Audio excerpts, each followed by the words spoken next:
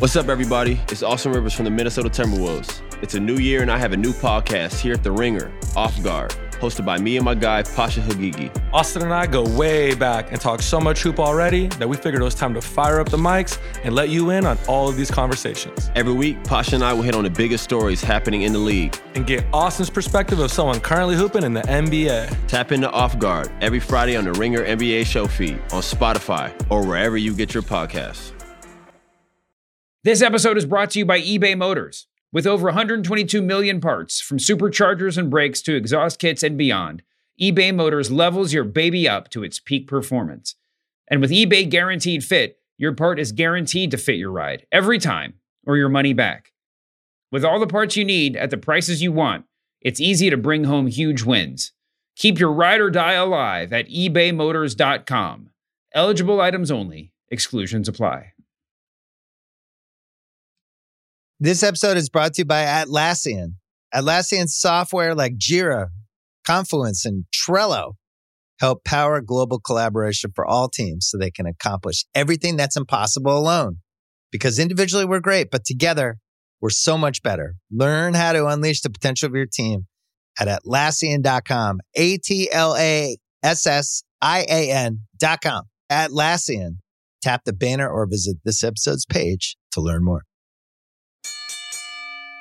Cold open question of the week, Kaz. What's up, Shoes? If you're hanging around in the back and I am beating a wrestler down in the ring, Brian's with me, right? Kerm is there too. Ben Cruz handed me a chair.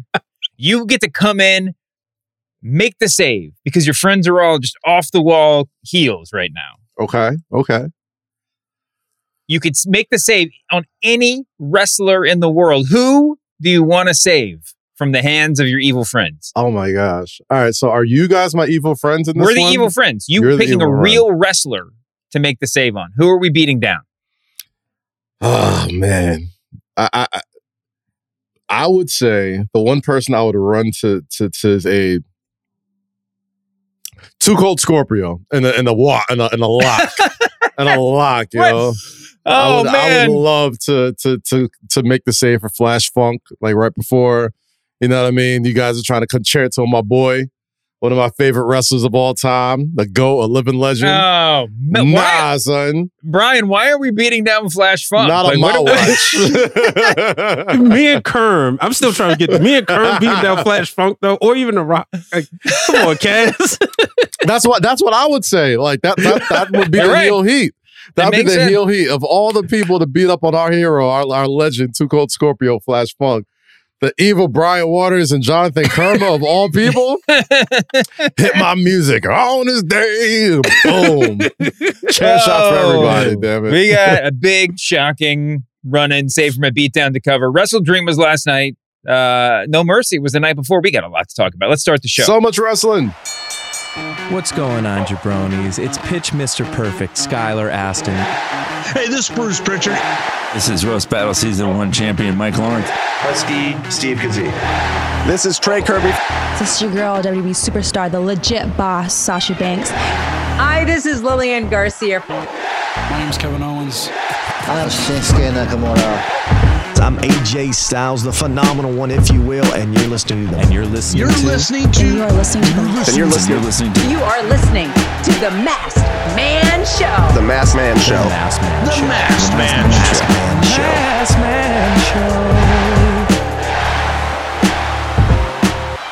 Show. Welcome to The Masked Man Show with Kaz. How you doing, buddy? I'm doing fantastic, Dave. How about yourself, bud? I feel good, man. I feel good. This is one of those days you wake up and you're like, you didn't get quite enough sleep because of all the wrestling, but you still feel kind of energized by all the wrestling, you know? Like, yeah, I didn't get enough sleep because of all the wrestling. The Jets turned the Taylor Swift Bowl into an actual game. God bless Zach Wilson. But yeah, a little later of a Sunday than I had anticipated. But on top of that, what a weekend of wrestling it was. Incredible. Got a lot to talk about. You were singing, Adam Copeland's theme song. I guess we got to learn how to say Adam Copeland. That's going to take a little getting Brian, used do you to. have like an air horn or something you can blow every time we say Edge? Yeah, I can throw something. I love that. All right, there we go. How did he get away with having the Rated R Superstar and the theme music and not and Edge? Does WWE I thought they like copyright and trademarked everything in the world. They don't own any of that stuff. One would think, right? Like it's such a, I don't even want to call it an oversight. Like it was such a blatant sort of. It almost felt like they did it to be nice. Right? Yeah, no, like, maybe so. Like that's how much. Like that's how obvious it seemed to me, right? Like not trademarking Rated R Superstar.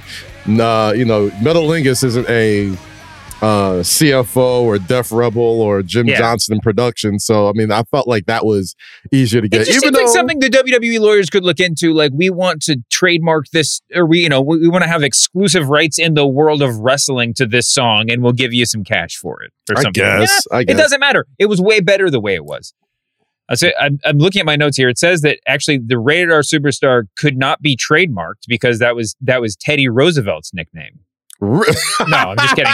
I'm about to say, wait, what? Really? I'm not a history buff, so you could have rolled with that for like 2 more beats, and I still would believe you. No, that's not true. So Edge, sorry, he hit the air horn. Adam Copeland is now a member of the AEW roster. Mm-hmm. Adam Copeland came in at the end of Wrestle Dream last night to while his best friend Christian was about to do the concerto on Sting. Edge ran in. That was a good. Sting's a good one to save. You get that handshake from Sting at the end. That's all a lot of wrestlers could ever dream of. But yeah, and that was right after Wayne turned on his buddy. So the Christian family, the Christian coalition, whatever we're going to call this thing, is growing. But Edge is not going to be a member of it. Adam Copeland is not going to be a member of it. What did you think on a scale of 1 to 10? How exciting was that Edge? Sorry, geez, that's a 10. That Adam Copeland debut for you. I got to give it a 10, and I've been wrestling with this question like all night long ever since the debut happened. I'm like, is this the biggest debut in AEW history? No, absolutely not. Is it not? CM Punk was the biggest thing that has happened in wrestling in the past 10 years. I'll say this. I agree with you. I believe that CM Punk's return to wrestling wasn't just consequential for wrestling, but like I think it was the moment that AEW like officially marked themselves as like legit, in my eyes, a legit big deal, like a legit must see thing. But I think there's a potential for Adam Copeland to possibly be the biggest signing in AEW history. Now, granted, we spoke about this weeks ago when we were just even, spitballing the idea of, losing CM Punk and gaining Edge in your locker room. And I compared it to like, damn, Adam Copeland. And I compared it to getting a new quarterback in the locker room, right? Like when you got the incumbent that's been there, that's taken too many hits, that's taken too many sacks. The offensive line isn't blocking for them as hard as they used to, and they're not necessarily as sharp as they used to, and they're probably just out there just getting it done. Sometimes you need a new voice in that locker room, and I said, aside from the fact that Edge can still go and he's a Hall of Famer and probably one of the most recognizable. And Adam Copeland is one of the most recognizable wrestlers in professional wrestling. I just think his overall aura into that locker room is going to help lift up AEW, especially since, I would say this past summer, outside of the actual on the TV product, the actual matches, they needed a boost, I think, morally. And I think Edge gives them that in spades. I think as far as wrestling credentials go, he's definitely more accomplished than CM Punk, in my opinion. He's bigger than CM Punk, just physically. So I think just in match-wise, I know we talked about this months ago as well. There's certain guys in WWE that are tall but don't look huge. And then when Edge comes to the AEW with like standing next to like Darby Allin and Nick, God damn it. When Adam Copeland walks into AEW, it's a terrible idea. Stands next to, I kind of love it. Stands next to Darby Allin and Nick Wade. You see just how massive of a guy he is as well. Yeah. So I'm not going to jump out the window and say not even 24 hours after the debut it's the biggest debut in AEW history, but it definitely has potential to pay dividends to it becoming one of the biggest signings in AEW history. I still have it below, in my opinion, Moxley and Punk, but Edge, Adam Copeland is as big a free agent signing you can make, and I think it makes sense too, right? Like. He said in the presser that there's a whole bunch of people that he never got to really tangle with that even were in WWE at the time that he was. And granted, with his injuries and the time off he's had, like it's surprising to hear that he's never been in the ring with a Claudio or a Moxley or a lot of these guys. So I think it was a big deal, and it was the shot in the arm I think AEW sorely needed. After the All-In stuff, after losing Jade, and it also just sort of correlates with Christian on this like all-time great run that he's having as well. So I think this is the exact shot in the arm AEW needed, and I give it a 10, man. It remains to be seen how big it is in the grand scheme of things, but I give it a 10 for it. I'll just say this about that match: the debut was incredible. I was just like so absorbed. That match going on last, you might, I think a lot of people listening to the show started to suspect when they saw the order of when they figured out what was going on last, they started to suspect that ending. Although they did a great job of teasing away from it. When Christian started pulling up the ring and exposing the wood, then there's a moment where you're like, oh, is this why they went on last? It's not a big debut at the end. I don't really know. I mean, that part was good, but if you had told me that Christian and Darby Allin were going to main event in a vacuum, and there was no chance of Edge coming out or anything like that, I would not have expected a match this good. That match they really, really met the moment. And brutal match. It was brutal, and it was just so great. I mean, there's some times where, I know I could never be a wrestler for a million reasons, but there's sometimes just weird things just make me shake my head. Like I could never do that. In this match, it was Christian visibly exhausted, and then he has to take the ring apart, and he again in a big hurry, and then start hitting moves on them. That was, just impressive stuff. Super. It was an incredible match, and it was following an incredible card that contained at least 2 match of the year candidates. And I thought Darby and Christian, like I said, they met the moment. I mean, I don't know if you put that match on its own above Danielson and Zack Sabre Jr. or above Swerve and Hangman. But there were some really, really good matches on this card. I mean, this is what AEW does, though, man. Like we on the weekly basis, we'll get here and we'll talk about some of the storyline inconsistencies, or sometimes the unfortunate stuff that happens backstage or whatever. But when it comes to shelling out that $50 to watch them put together a show, they've got like a 98% success rate of being like, yeah, that was worth the $50, right? Unless it's like the show goes on too long and it's like 1 o'clock in the morning, and then they haven't done that in a while. They've really gotten their timing down in the past several pay-per-views. They always bring it when it comes to massive shows. So, you can't ever front on them about that. And last night was no different, bro. I mean, Christian, by God, I mean, I'm gonna toss this to you, Dave. Is he the king of swerves?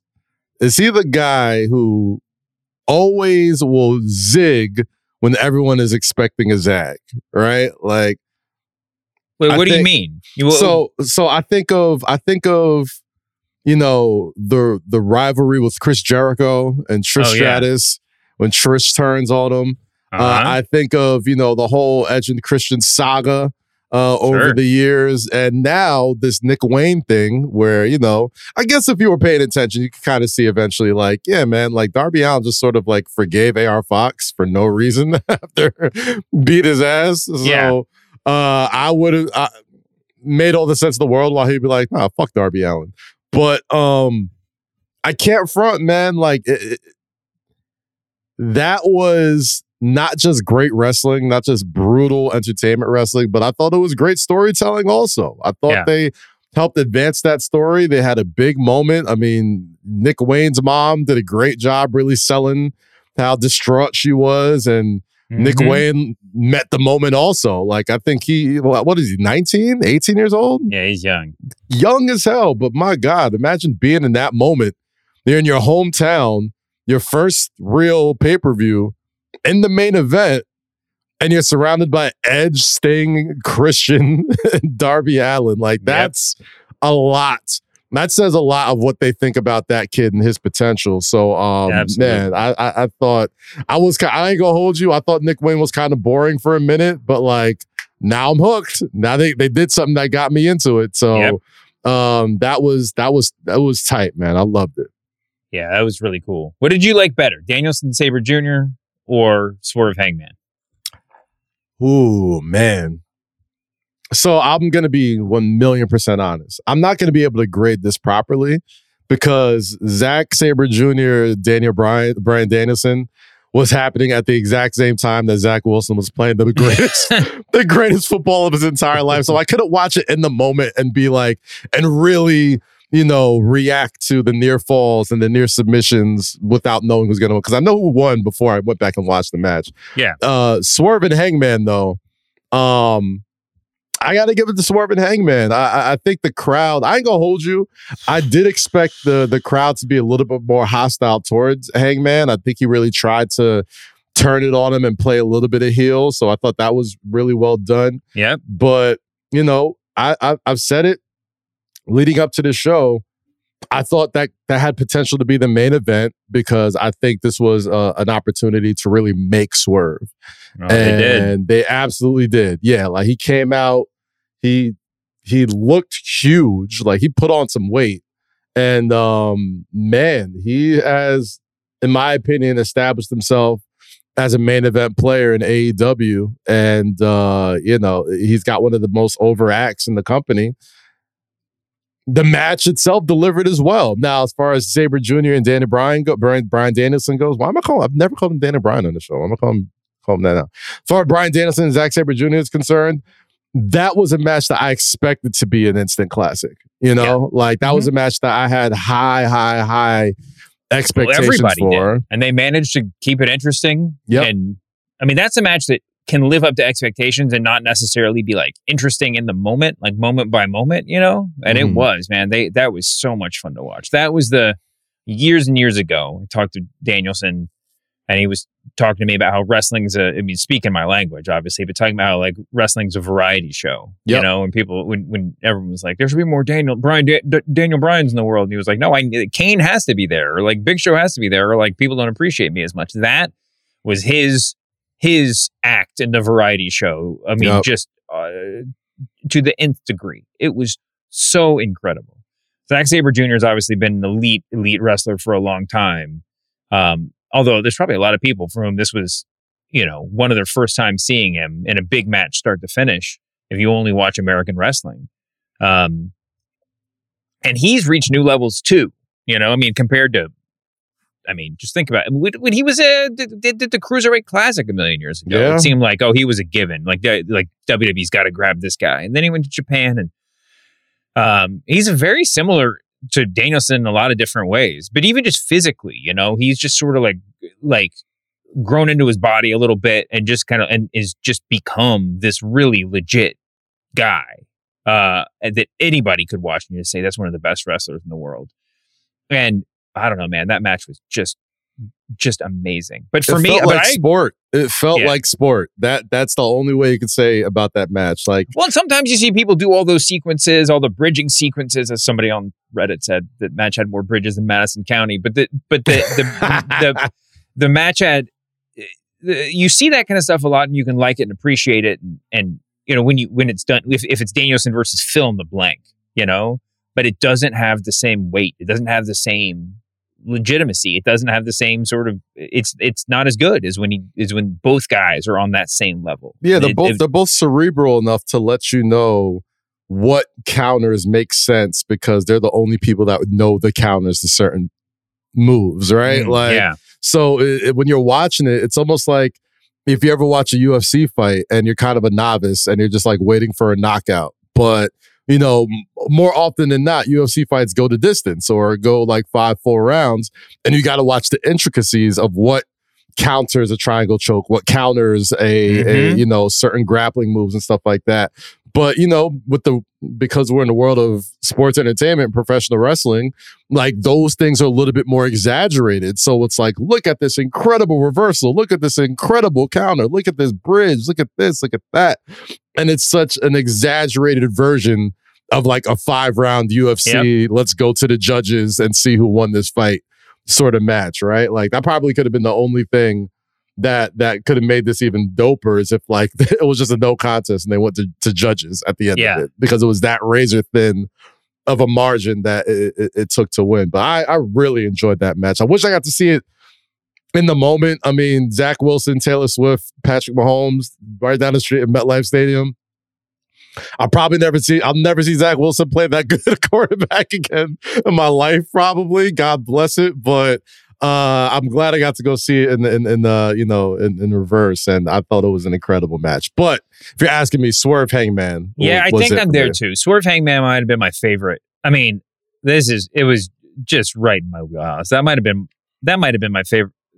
Like, I don't know, is that the match of the year, non-title match category so far? I mean, it was just incredible, man. I loved every moment of that match. And talking about making it real, I mean, it was to have, like you said, if Swerve came out, I mean, I wasn't expecting him to be get that kind of hometown reaction. This episode is brought to you by eBay Motors. Passion, drive, and patience. The formula for winning championships is also what keeps your ride or die alive. eBay Motors has everything you need to maintain your vehicle and level it up to peak performance. Superchargers, roof racks, exhaust kits, LED highlights, and more. Whether you're into speed, power, or style, eBay Motors has you covered. With over 122 million parts for your number one ride or die, you'll always find exactly what you're looking for. And with eBay Guaranteed Fit, your part is guaranteed to fit your ride every time, or your money back. Because with eBay Motors, you're burning rubber, not cash. With all the parts you need at the prices you want, it's easy to make your car the MVP and bring home huge wins. Keep your ride or die alive at ebaymotors.com. Eligible items only. Exclusions apply. We talked about some a little last week, although he was, the indie scene up there for years and years and years. Nana is obviously super Come on over. now. Hangman. Come on, Dave. I know you got it at this point. It's our third week trying it. You got to hit at least one of these. Just one of these. All right, we got it. That's what we needed. But Hangman, no, you can do the dancing thing. I'll just sit here looking like emo Hangman while the whole crowd boos me. I was hoping, what was the keys? Like, I was thinking, if he's not getting Cena level one night stand where he just has the hands up, just walking through the crowd, that is the coup de grace of you're in enemy territory here. And I love those matches too. But Seattle could have brought it a little more. I think they were saving themselves for the main chorus for the finale. There are some guys who sell too well, so there's some guys who you don't want them to take the big bump because you're gonna believe that they're paralyzed for 5 minutes or something. Right. There's some guys that are just too good at it. Hangman, I think, is officially in the category of selling sadness too well. He's great at selling injury too, but he looked like so hurt by the Hangman sucks chants. He was just mystified by them. It was like when The Rock was getting booed at the Royal Rumble. It was he was, I don't know. It was too sad for me sometimes, but this was totally the right play. I mean, I was so glad to see Swerve go over. Hangman gets a little sadness reboot. Maybe he can get a little sadness reboot, get a little edge, no pun intended, to his character now. I mean, they've tried it with him before, but these two had such good chemistry. There were so many just really just cool spots in the match. I say it all the time, man. Hangman Page is an incredible performer. I think that goes without saying, but I truly believe Swerve Strickland is one of the most brilliant in-ring wrestlers we currently have. It's amazing. In he's wrestling. amazing. Like he's just so precise with everything he does. I don't think he gets enough credit with just, he's, and I don't know why. Like he has the indie street cred. He's done WWE. He's wrestled everywhere. He's won titles everywhere he's been at, and now he's operating at a level where it's all seemingly coming together at the same time. And I love seeing wrestlers in that moment. I love seeing professionals when all of like the little pieces are coming together. Yes. Right before they hit that crescendo of their career where it's like, okay, now this person is established. It's hard to get up to main event level status. But once you get there and you have the in-ring talent and the out-ring thing that gets people excited, staying there is really the hardest part. So I love this part in between that. When it's like, it's the rise and he is nailing it with every single performance. I'm really excited to see where they go from here because I think everybody knew, he said it himself in the performance leading up to this, like this victory is going to put me into the main event scene. It should put me into the main event scene. I want your spot. Yeah. So we'll see how it goes from here, man. But I thought he absolutely crushed it last night. He was awesome. Oh, just so great. Just a top to bottom performance. Yeah. Listen, this was his home crowd, but like every pro wrestling crowd wants to be the cool crowd now, right? So like whose house is going to start getting babyface reactions every single time he comes out. Oh yeah. You got to be careful if he wants to stay a heel. That and Nana. That's a tough combination while you're still trying to be an evil person. But that's the great thing about Swerve, man. I know the dude very personally, and I could tell you, man, like his greatest attribute is that he's a hater, bro. Like he just finds reasons to just stay motivated by not hating on people, but like he's the one. I forgot the actual quote, but it's like, I wake up every day and I try to make an enemy every day or something like that, right? And it's just, but let's not sell Hangman short here. Yeah. He was so good in this match. There's something about the buckshot is sort of like the pedigree in the sense that it's better as a move that misses than a move that hits. Just like when there's such a wind up, he goes over the top rope, and if you can block it, like Swerve did a couple times, it just has so much gravity, it just it's like it makes such a moment. Yeah. And he was so great in this match. When Swerve did that off the top rope to the ring apron when he was getting medical attention, like the big stomp, like I really thought Hangman was hurt because of Hangman. Like he's just so good. He's so good at selling, and his offense was on point too. We were going into the last act of this. I was like, I kind of thought Hangman was going to win for a while. Because obviously that's like a meta sort of booking consideration, but I wouldn't have been that mad about it. This was absolutely the right move. Yeah, it was. Because Swerve can, it has spoken his way into the main event. Now, I don't know how you get him in there with MJF holding the title. But that's a match I would love to see. I guess it depends on whether or not Adam Cole is really hurt. I guess he is. According to all things, despite my insistence that this was all a work, it looks like Adam Cole is really hurt. But listen, I think we have a AEW International Champion who knows how long he's going to hold that title. The MJF storyline with Jay White seems to be in full motion. I think there's ways to get him into main event status without necessarily taking the title off of MJF right away, or at least challenging for it. But it's going to be really interesting where they take him from here. Maybe they run it back with Hangman one more time. But I'd try and get some gold on him sooner rather than later. If I was, I think so too. They already did the 4 pillars thing, which was a little bit of a fizzle, all things considered, compared to everything else. How rough does that look in hindsight? Well, no, but whatever, they did it. And MJF is where he is now, so I don't think you can't really just like kill it. True. But maybe you do. Maybe you get Swerve and Switchblade involved. You got 2 guys with like big crews. They can, overwhelm one MJF. Maybe you do some sort of triple threat, or not triple threat, but just sort of like competing for that number 1 spot. And then you sort of, you're sort of calling your shot a little bit. You're picking your new pillars on the fly. You know, like these are the 3 or 4 guys who are really going to matter for the next year.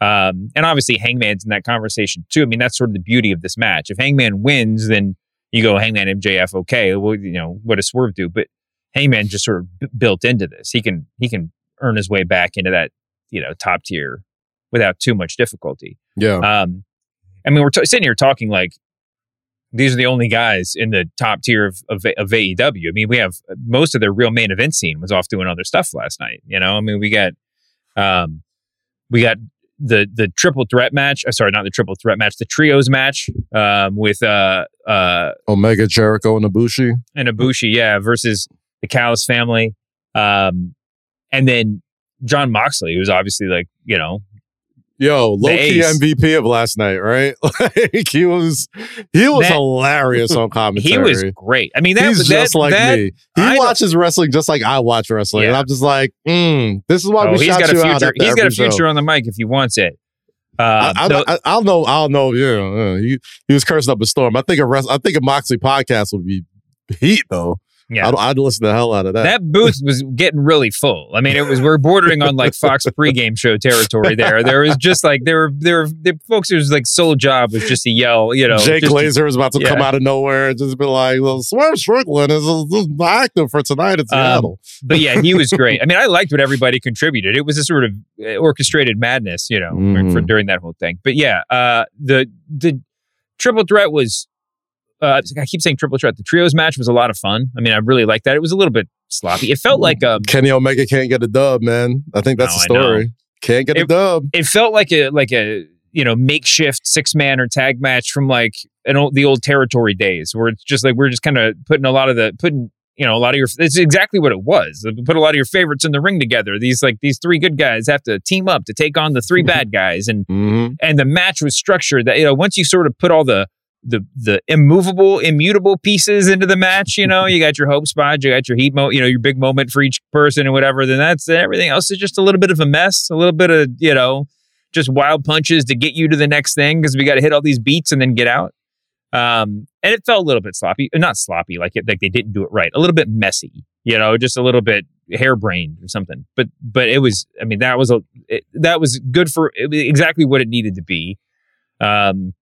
FTR beat Aussie Open, and the Bucks won that multi-team match to set up another confrontation, I guess, between the Bucks and FTR. Seems a little bit soon, but who knows? Let's just do it one more time and say we're never going to do it again. Tell that lie.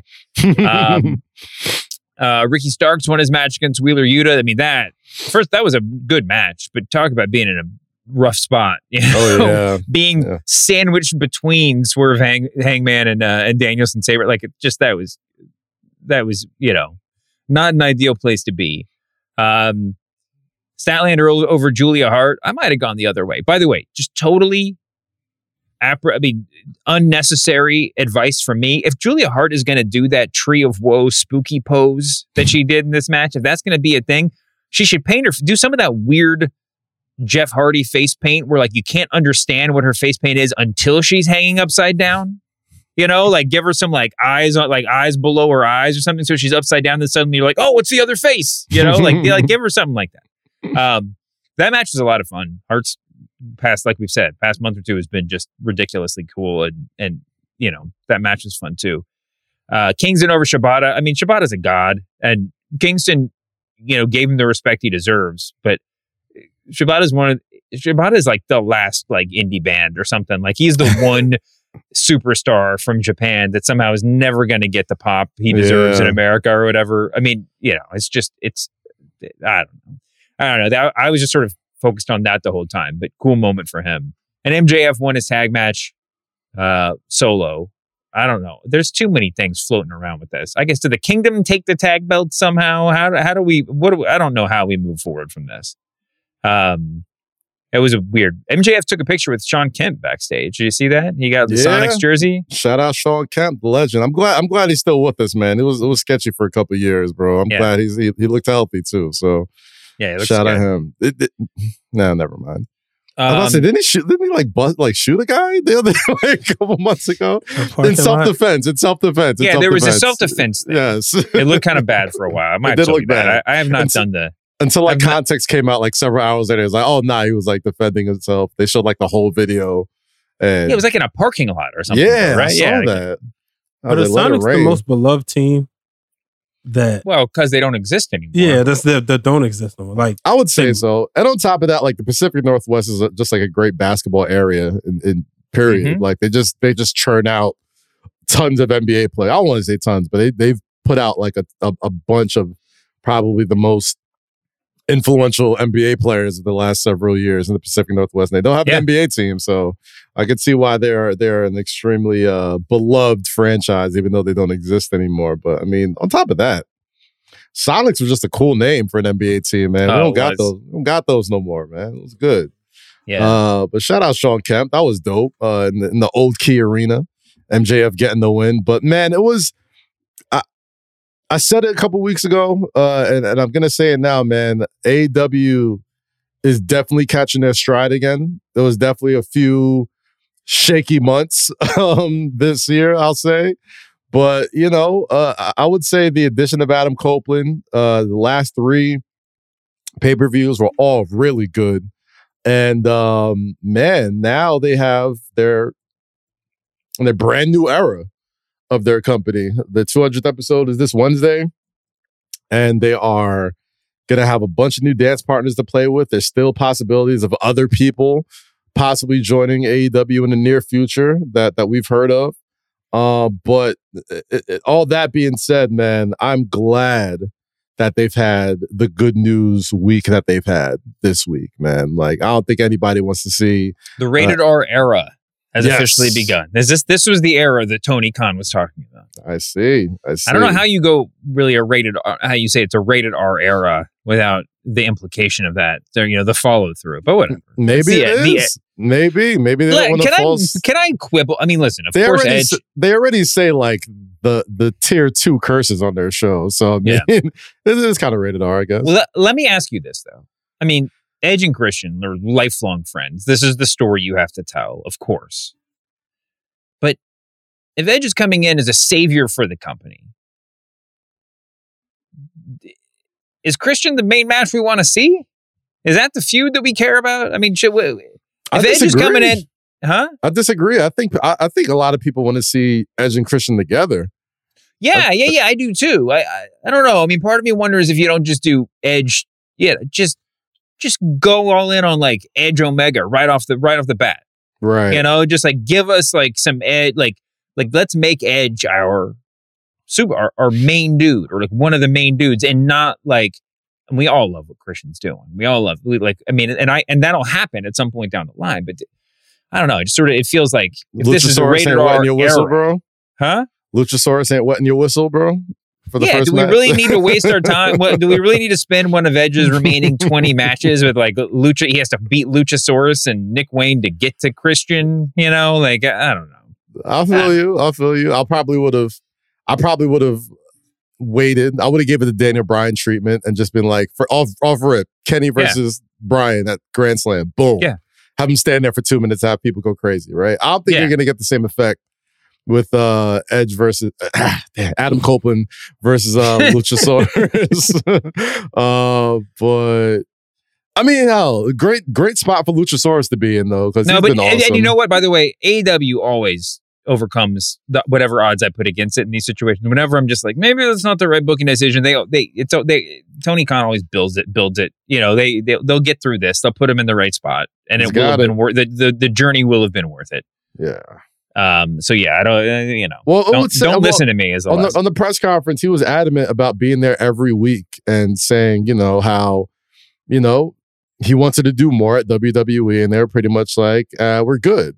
And, you know, he wants to be somewhere where he's on TV every single week. He wants to be somewhere where, you know, they got three wrestling shows on national television every week. You know, Adam Copeland said he wants to wrestle every week. He's going to be on Dynamite this week for Dynamite 200. He's going to be on Collision next week. Going, I'm assuming head to head with Fastlane at the same time, which is always a tough spot. But, you know, that's what you bring him in there for, man. Like, you know, AEW probably got a ton of money spent on it for this, you know, Collision time slot. And a lot of times they're going to have to go head up with a WWE premium live event. So it seems to me like, yes, starting with a lineup or a matchup against Luchasaurus isn't the thing that's going to make people jump out their seats. But it looks like it's just the first domino to fall. And it's going to be just more things coming up as the weeks come on ahead, man. I guess he wants to be a main player. I honestly think he wants to play the position that CM Punk played, but without the backstage altercations, dude, I guess. I think he slides right into that position. Where on the scale of just incredible wrestling stories would Edge getting into a backstage fist fight this week rank? At some point, it's like, yo, listen, if Matt and Nick and Kenny messed this up, maybe Punk was right all along. Nah, man. Like, Adam Copeland is like the most friendliest guy. Like, I've had like a handful of interactions with him. Most of them happened while he was not cleared. And I got to meet him at the Royal Rumble, the one that he came back at, the same day Kobe Bryant died. I'll never forget it. Met him at the hotel. And, when he came to the hotel, a lot of people, I'm assuming, didn't know he was coming back. And it was like everybody went to go kiss the ring. And he was super gracious and super happy. And everybody who's talked to him has always said, or talked about him, has always said, that's just Adam, man. He's just always in a good mood. He's just always has a positive mindset. Like, he already has very good relationships with people in AEW in addition to FTR and other guys like that. So, I said this weeks ago, but you can't put a number or you can't really properly put into context how important having a guy like Adam Copeland is in your locker room, especially given what's just happened with Punk in the past several years. Not saying, it was a even switch, but you could hardly do worse than, getting that guy in your locker room after everything that's happened in the past year. Listen, you're absolutely right. There's only so much that you can do as the owner, as the booker, like whatever, as Tony Khan. Yeah. Pep talk your locker room into a better headspace. You can go out there and put on good show after good show, and then hopefully it all trickles up or whatever, or trickles down. But what you can do is rebuild, is build the roster in a certain way. And you see that in pro sports all the time. It's like at some point you reach a point where you're like, we're only signing like good dudes. Yeah. We're only signing, like motivational speaker dudes. We're only like good, everybody likes them dudes.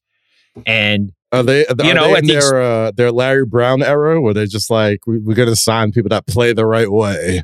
Well, I'm not doing anything the Larry Brown way, all right? Like, Larry Brown is a great PR agent, but is like one of the all-time basketball monsters. Yes. Set USA basketball 20 years back, getting smoked by Argentina and Spain. Larry Brown was always out there saying, like talking to GMs when they still had a coach employed. He go out there in public, like, listen, I would never talk to a GM. I would never talk to, and it was one of my coaching brethren who was still employed there. And then he gets hired 45 minutes after they fired the other guy. Anyway, Larry Brown, one of the greats. One of the greats. But no, what you can do is you can hire folks like Edge. Who've got a million different kinds of upside, and you can make the locker room a happy place. The one thing you can really sell, if you're like, if you're running a company, you can either sell, this is the coolest place to be, which was like the moment they signed Punk, it had all the hype, it had whatever. But then at some point, if you're not beating WWE in like ratings and stuff, that starts to take a hit. But you can, so in that's those are choppy waters to try to sail in. What you can do is be like, this is the happiest place to be. You come out and it's like, it's 5 or 10,000 people in the arena. It's not as big necessarily as WWE, but man, it hits different. You go back. I think there was a video of FDR waiting literally in the wings when Edge came backstage and giving him the big double bear hug. Like that. Like you can make your wrestling company the place that everybody wants to be if they want to be happy. And that's maybe this is a step in that direction. I think a big understated, and you kind of touched on it just now, I think a big understated part of Edge coming in, not just for who he is, but at the time he does, is I low-key think that like the pressure's off AEW now. Like I think when Punk came in, like the pressure was, so high. He'd been gone for so long. The hype was so high. I think there was so many people that truly believed CM Punk was going to be the reason AEW overtook WWE in popularity. Yeah. And I just think, with everything that's happened in the past several years and most recently in the past several months, I think that expectation has been tempered a little bit, and that's fine. That's actually more than okay. I think that pressure being off of that locker room and that TV show can now just allow them to just have good TV. And I'm not the biggest ratings guy, but it speaks a lot that, they took a hit for maybe 2 weeks, I want to say, after the Punk thing. Yeah. And they've managed to bounce back pretty reasonably since then. Well, no, you're totally right. I mean, I think they're fine now. And what's the problem? I mean, you just got Edge. You just got the biggest free agent after WWE's last week. The biggest the biggest free agent. The biggest free agent this week. Well, no, who knows? Who knows what's going to change in the next month? Who we're going to be thinking about next week, but I'm sure there'll be somebody. I'm not saying anything's going to be interesting in the next couple of days, but if it is, we'll be talking about it. This episode is brought to you by Anytime Fitness. We're not all professional athletes, but we all have health goals. That's why Anytime Fitness gives you access to personalized plans and support from a coach. Plus, you can track your training, nutrition, and recovery progress with the Anytime Fitness app, just like the pros. With 24/7 access to more than 5,000 gyms worldwide, get more from your gym membership. Visit anytimefitness.com to try it for free today. Terms, conditions, restrictions all apply. See website for details. Okay, picture this. It's Friday afternoon when a thought hits you. I can spend another weekend doing the same old whatever, or I can hop into my all-new Hyundai Santa Fe and hit the road. With available H-Track all-wheel drive and 3-row seating, my whole family can head deep into the wild. Conquer the weekend in the all-new Hyundai Santa Fe. Visit HyundaiUSA.com or call 562-314-4603 for more details. Hyundai, there's joy in every journey. You mentioned Fastlane. We're going to do our old Fastlane breakdown on Thursday, on the Thursday show.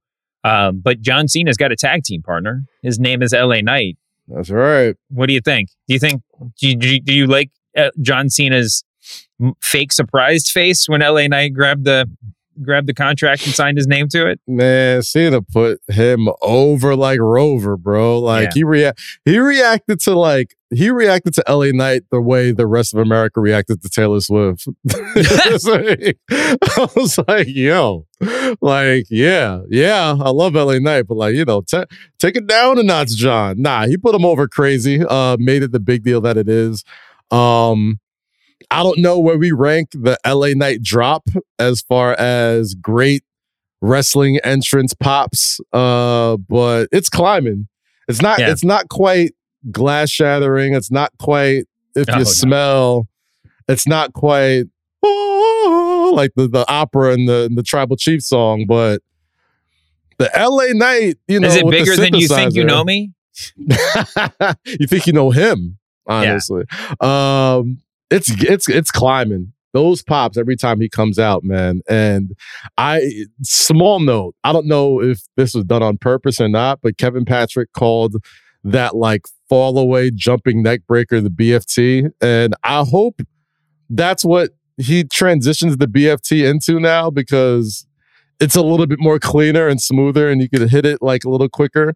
Whereas, I didn't catch that. That's good. Yeah, like he did basically like an RKO just backwards. And it was so quick and efficient. He did it in the Timbs that I was like, just make that the BFT, right? Like the whole kick to the stomach and do like the Stone Cold Stunner setup, but like dropping on just physics wise, that just doesn't. Yeah, I don't think there's always a hitch in it. Yeah, there's always a hitch in it, right? But this felt just a little easier. But I think the biggest story now is LA Knight is firmly in the crosshairs of the bloodline.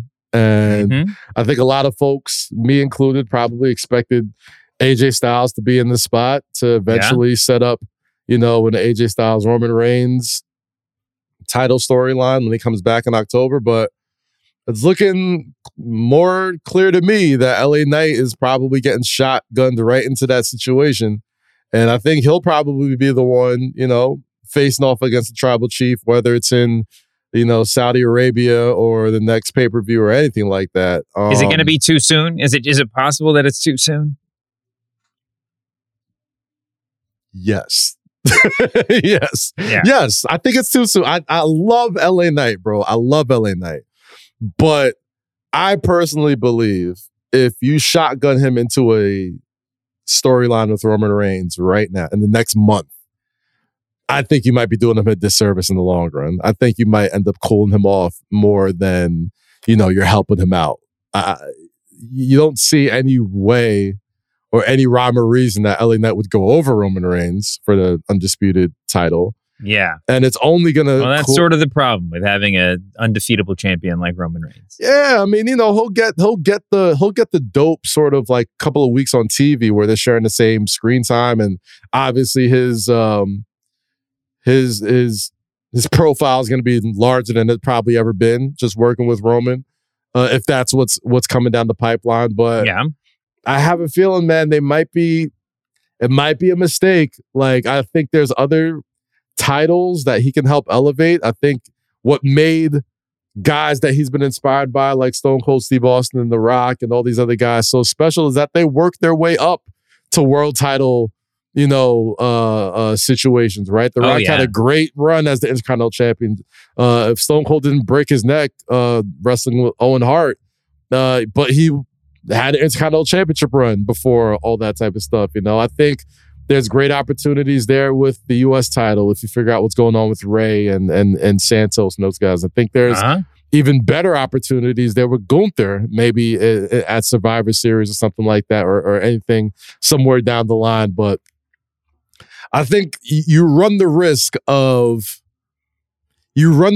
John Cena-ing LA Knight if you shotgun him into the world title picture so quickly. Does putting him in a tag team with John Cena make the John Cena-ing even more potential, more possible? I would think so. I think you run the risk of fans turning on him, right? Like, I think, as much as he's as charismatic as he is, the one thing fans don't like is when, certain people get shot so quickly, especially force-fed down your throat. And there's a danger there if you do it too quickly. Now, I'm going to give them the benefit of the doubt. They've been extremely patient with so many title runs and so many people. So they've been, they held out on us with LA Knight for so long. They held out on Cody. They're still holding out on Cody, right? So they've had hella patience with a lot of people, but I just believe there's a chance you might end up hurting LA Knight in the long run if you throw him in there with the big dog sooner than he has to be. Yeah. I think if it's a Royal Rumble match, like if it's LA Knight versus Roman at the Royal Rumble in January, I'll be on board with that. But anytime before then, I just don't think it doesn't. I don't think it's the best idea, in my opinion.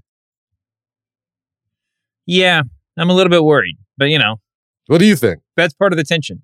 Mm-hmm. There was something about that him coming out and signing the contract, and that whole run in. Like, I was excited to see him come out, but yeah, I mean, it's going to be worth it. I'm not complaining now. Seeing him, the first time he goes nose to nose with Roman Reigns is going to be the hugest moment. It's going to feel good. We got his wrestling fans sort of give away, let it go a little bit. All those memes on social media of the WrestleMania X7 video package of the Rock and Stone Cold facing off. They're going to do all those remakes with Roman Reigns and LA Knight. Like, it's going to be great, granted, obviously, but I'm thinking long term. I'm just thinking... that's why I asked the question, dude. That's why I asked. Yeah. I mean, and Cena's, Cena and AJ made a certain amount of sense, right? This is just like two big baby faces against these two heels that are on the... And also, in that structure... with Solo and Jimmy. I mean, Solo and Jimmy are on the come up, right? I mean, Jimmy, we got to figure out what we're going to do with Jimmy as, in his now Solo Uso on SmackDown role. And Solo's obviously on the ascent. It makes a certain amount of sense. They get to go over on AJ and John Cena. Even if they lose the match, they get to look good in the process. But now we have LA Knight too. You got everybody's headed in the same direction, except for Cena, who's, doesn't really have anywhere upward to go. But at the same time, when you're calling him the greatest of all time repeatedly, like, you can't say his name without saying the greatest of all time. He's kind of got to, his win-loss record on the positive too, right? Or else doesn't he stop being the greatest of all time at some point? So I don't know. Anyway, I'm excited for this match. Fastlane's card it looks like a lot of fun, and could potentially be 2 hours shorter than Wrestle Dream. So if you're into shorter shows, that's good for you. Let's talk about the WWE pay-per-view that did happen this weekend. Not pay-per-view is not the right word, but special, whatever. PLE, NXT No Mercy. We got a few minutes to talk about this before we got to get out of here. But let's start at the top. And we can just talk about the stuff we really want to talk about. Becky Lynch defeated Tiffany Stratton in a hell of an Extreme Rules match. I love a good Extreme Rules, anything goes, whatever type match where one person comes in like the Dusty Rhodes jeans with knee pads on the outside, and the other person just wearing the briefs. This was the women's equivalent of that, right? Becky's dressed to just get messy. Yeah. And Stratton's just out there in her regular clothes. Like, it was just perfect right from the start. Your Tiffany Stratton stock is looking like Microsoft right now, bro. Like she's too good. She's actually too good. Maybe too good. Yeah, like she's disturbingly good at this. She's gonna be. I maintain. I really got to go back and do the research on this, but I have maintained this might be a conspiracy theory. There was one Shelton Benjamin match where he was doing like a run up the ladder in a ladder match. Just one of those insane Shelton spots. I think it was one of the first Money in the Bank. But there was one where he missed the spot, and I swear he was never the same again. Like, he was just a minor flub, but it's like, he's like a fastball pitcher. It's like, as soon as it didn't work, then now he's in his own head. And that was during his first run that I'm talking about. I have to go back and watch the tape. I'm probably imagining it. But I worry about this with Tiffany Stratton. When you can do the stuff that she does, she did that like swanton off the top rope to the outside, through the table, like whatever. Like, she makes it look so easy that one day she's going to miss one of these, not get hurt. I'm not worried about her safety. I'm not even letting my mind go there. Right. But as soon as something like a triple jump moonsault just doesn't hit just right, then she's in her head. I worry that she's too good, that she's going to have that. She's susceptible to the yips or something. That would be my concern. But she is so good. She's so good. And this match was so much fun. She and Becky have such great, like, antic chemistry. It was just so fun from top to bottom. The stuff outside the ring was just devastating looking. And the stuff inside the ring was just absolutely crazy. Going all the way through to the manhandle onto the chairs. Stratton took it like she's freaking Darby Allin, like determined to break her neck in the match. It was a hell of a match, man. I mean, Tiffany Stratton, I feel like if you shoved her off of a 20-foot ladder, she would like float for 3 seconds and then land on her feet. that's how graceful I think she is. The back handspring into the elbow through the barricade was nuts. The triple jump moonsault was always nuts. The swanton out to the ring into the table was nuts. Like, she gets such airtime and is like great. Like, the gracefulness and the balance that she has is like a combination that I don't think I've seen. I mean, gosh, like I'm just thinking of like Io Sky is probably the only thing I could compare it to as far as that's a really good comp for someone who just does stuff that you can't quite understand as you're watching it. Yes. Yeah. Just the grace of how she could do these things and the fearlessness is just incredible to watch. But on top of that, like, she's the total package, man. She's tough as shit. She's, she got bloodied the hard way. She put on a hell of a match with Becky Lynch. And we shouldn't, and not to take, I know this is the Tiffany Stratton appreciation hour right now, but man, I mean, you got to give it to Becky Lynch. She's kind of on a run right now. In the same vein, we were just talking about Christian, where it's like somebody who's kind of done it all already is finding a new gear, a new stride in their career. And just this month alone, you have incredible match with Zoe Stark, incredible match with Trish Stratus, 2 instant classics with Tiffany Stratton.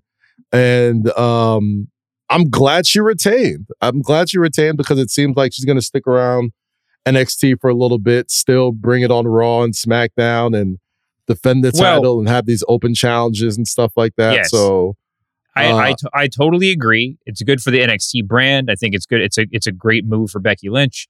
But I think that crossover, it works both ways, right? I was really shocked that our guy Dominic Mysterio lost. That was shocking. But I'm even shocked that he lost to Trick. Though.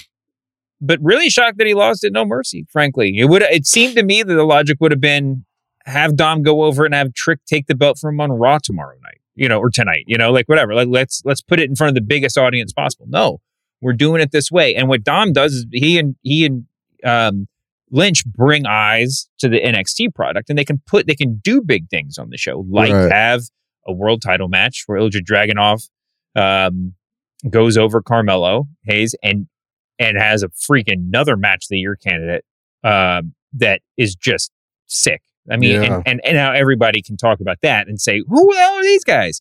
Wow, look at these amazing wrestlers. Dragunov is the best, is just the best. He and Carmelo found a new level of chemistry. I mean, I love watching those two guys in the ring together. That might be, by the way, the pairing. Every time we see, there's a big feud in NXT, we're like, these guys will be wrestling each other on the main roster someday at WrestleMania, whatever. Like, this might be the pairing. This might be the best one. You can imagine how they got, they were so good. I love everything that Dragunov does. He always goes in these matches determined to kill himself. In this match, he was just as murderous, but at least he was taking out his, killing tendencies on his opponent. His finisher when he did the top rope thing, I mean, it's like, this is like when you're a kid and you realize wrestling's fake and you start joking to your friends, just like, why don't you just jump off the top rope and hit your opponent in the head with your knees? Like, just, like do one something. would think that would hurt the most, right? Yeah. Yeah. He just goes full body, like elbow to the face off the top. And it just looks so good. I don't know. I mean, I think we both called that one, but that was the ride, man. I think we both called it. I just think overall, No Mercy felt real takeover-ish for the first time in a long time, right? Mm-hmm. Like, it really felt like a big show. The match quality lived up to it all. You mentioned Trick Williams and that surprising win, but, I love a good, long, drawn-out story, but boy, do I love when somebody's striking when the iron's hot. And that whooped that Trick and entrance and the story going on with Carmelo and Trick right now is intriguing as hell. You mentioned, Ilya and Carmelo possibly being those two people that you see face off in the main roster. And that might be true. But boy, am I not intrigued by a possibility of Carmelo Hayes and Trick Williams, carrying NXT for the next rest of the year or the next 6 months with this blood rivalry that seems to be possibly brewing between the two. NXT, man, I can't say enough about how good that show has become. They were definitely went through some trying times, I would say, about 2 years ago. Oh, yeah. But boy, they've taken everything that I loved about the black and gold era, sprinkled a little bit of more sports entertainment into it.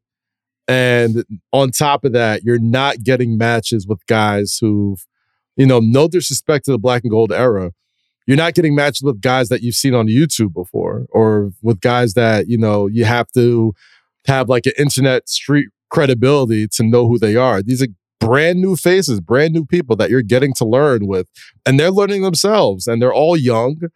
And man, could you want anything better for your quote unquote developmental third brand in your company? Like, you've got a whole roster full of people between Stratton, Dragunov, Trick, Mello, Braun Breaker. I mean, that was a crazy match as well. With Baron Corbin. Baron Corbin got a fresh can of paint on him now and looks good. Yep. Like, it's just, they are clicking right now. Like, Dar versus Butch was a sick match. Love that. The tag match had some fun moments. What else? I would argue that NXT is more entertaining than SmackDown right now. Like, if I had the right, yes, I NXT think, does not have the greatest of all time John Cena on it. John Cena is great. I love me some Cena. Don't mistake that. But I think without the Tribal Chief and without without Jey Uso, as much as I love Jimmy pretending he's the Tribal Chief, I do think we're kind of in the epilogue of the Bloodline story right now, and it's not as the most important thing happening in the world as it was maybe 2 or 3 months ago. I think from bell to bell, NXT, if I had to rank them, I think it's Raw, NXT, SmackDown right now. Like, they have stepped it up tremendously in the past 4 months. And, I hope this is the end of Dominic Mysterio in NXT. I hope he's still I hope he's around and tries to run it back. Maybe he has. Well, he's got to do something about this, right? I mean, are they just he's not just gonna walk away from the North American title. I would hope not. And maybe he gets moved up too. Dominic? Trick? Yeah. No, Dominic. I mean, maybe Dominic gets, after that match, he's got, he Dragon Lee now. They've got a lot left to resolve over there. So In a vacuum though, after you've seen Dominic's past couple of months, if you told me Dominic was going to lose a North American title, I'd be like, oh, they're going to give him the IC title? Okay, I see. That would be one of the wildest conveyances of the belt from Gunther to Dominic Mysterio. But Dominic Mysterio beating Gunther would melt people's minds, and I would love to see it low key. Gunther's actually just storms off to make you think that he's real life pissed. Oh man, that could be really big. That could be big. I think they got something special with Dominic. I feel like anything he does with somebody is going to be special. Like the same effect he had in NXT when he won the title, and people were like, "Oh my God, how could you?" Wesley was so great. Could you imagine him going over Gunther? Could you imagine the heat he would gain for that? It would be so amazing. Ridiculous. It would be so, man. Who do you think was the big winner from No Mercy? Is it Tiffany Stratton? Is it Dragunov? Is it Trick? It's a toss-up to me between Dragunov and Trick. I think Tiffany's at the Tiffy top already, man. I think she's got it. She has potential to be like the Charlotte Flair of her era, where it's just yep, you are the ace, and we got to find some dance partners for you for the next 3 or 4 years, and that's that. But as far as winners for the night, Dragunov looked so menacing, and when somebody wins a world title and they're not this Goliath of a human being, and you're still damn, I don't know who's going to beat this guy clean for the title. Yeah. You got a guy, man. And Dragunov is that dude. But Trick Williams, bro, and again, take nothing away from Carmelo Hayes also. He was awesome. It takes two to tango, and I think that was probably arguably his best match of his career, in my opinion. But Trick Williams is on a ride right now. And the whoop that trick, his look, how over he is with the crowd, the Booker T ad-libs. Hot take. He's in too good shape. He's in that too good shape category that if your gimmick is not that I'm the narcissist, then it's distracting to me. Yeah. But anyway, let's go. No, that'll be fine. That's the wild thing about it, right? He's you would think he'd being the cocky heel would be the go-to, but he's so charismatic. Yeah. People love that dude, and he could talk, and he's just funny, genuinely funny. And, he low-key might have more potential than Carmelo Hayes. Oh, that's the wild part. And Carmelo has been the man on NXT since he's walked in the door. He's been given the ball. That's a shameful take, even if it's right.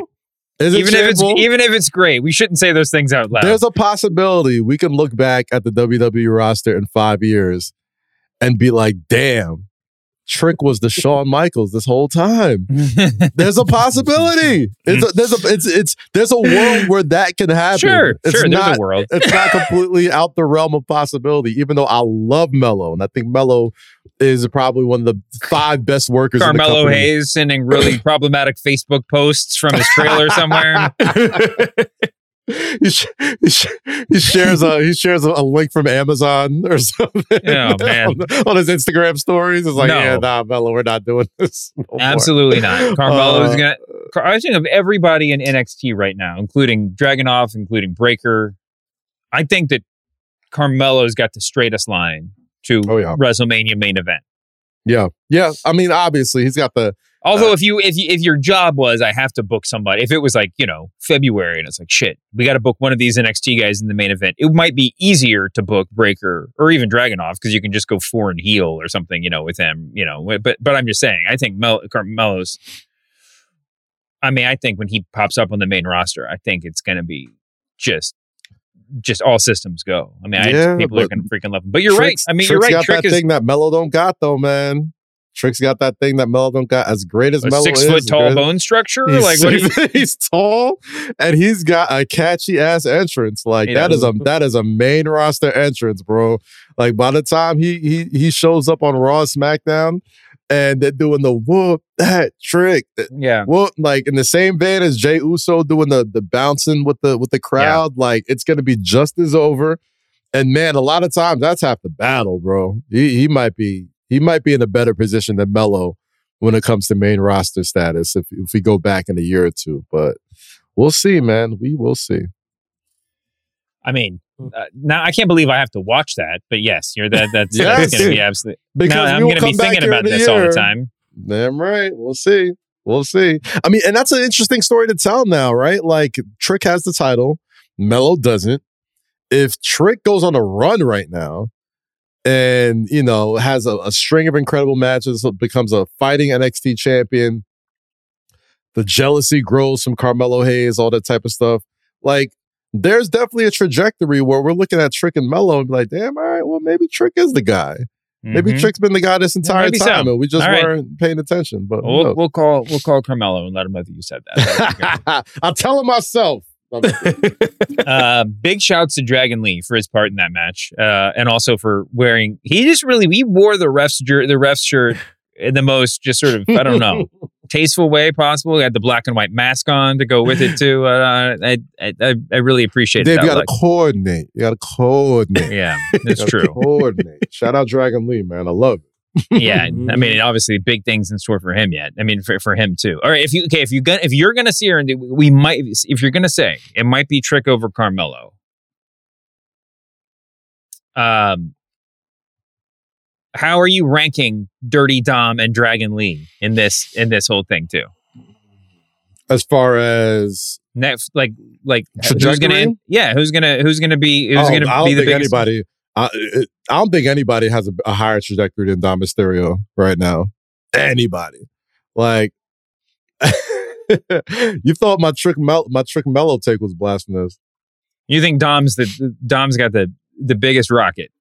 Let me tell you something. That sounded terrible, but go on. Hey, yo! Hey, yo! Wow. Pause.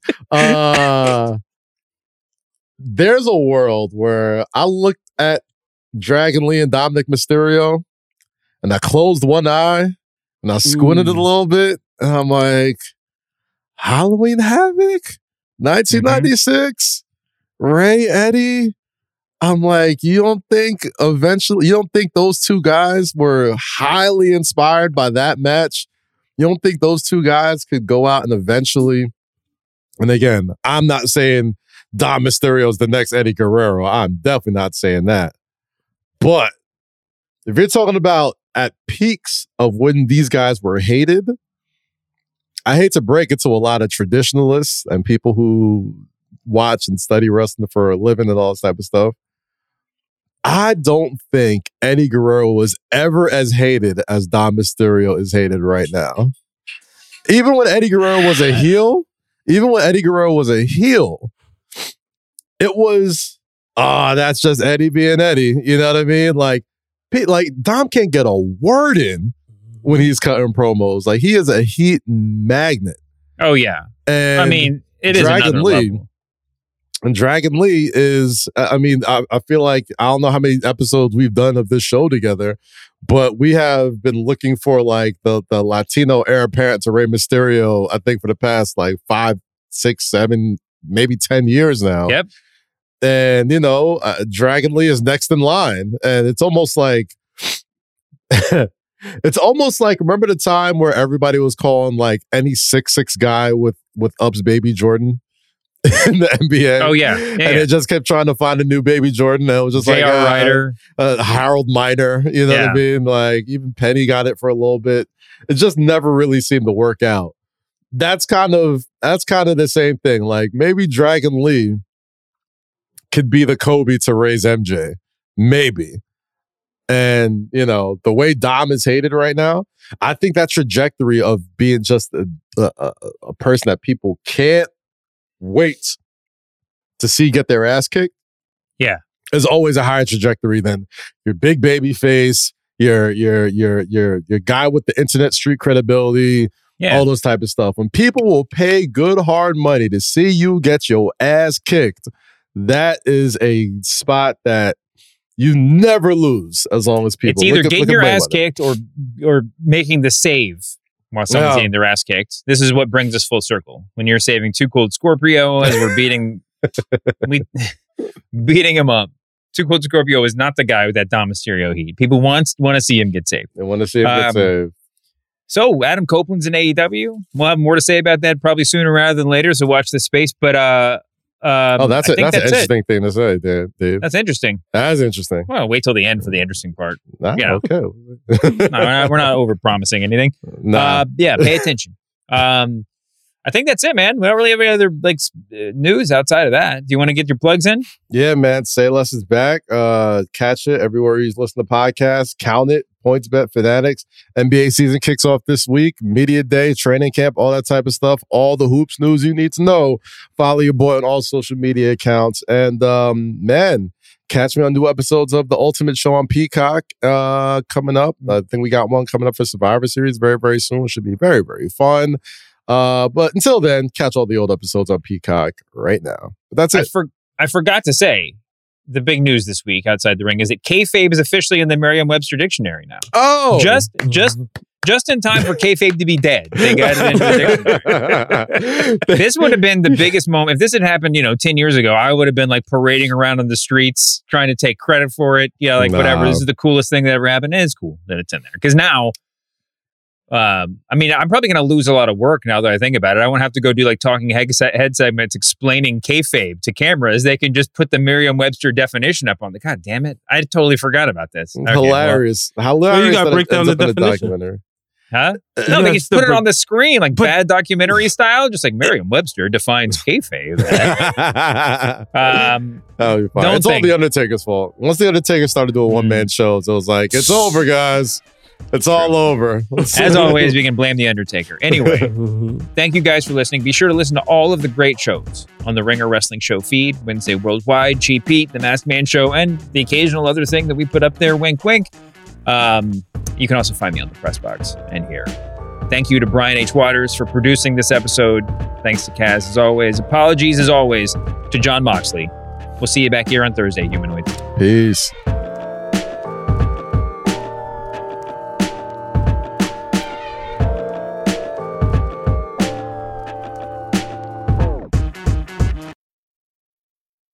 This episode is brought to you by 20th Century Studios' Kingdom of the Planet of the Apes. As a ruthless king builds his empire at the expense of the remaining human race, a young ape will fight for the future of apes and humans alike.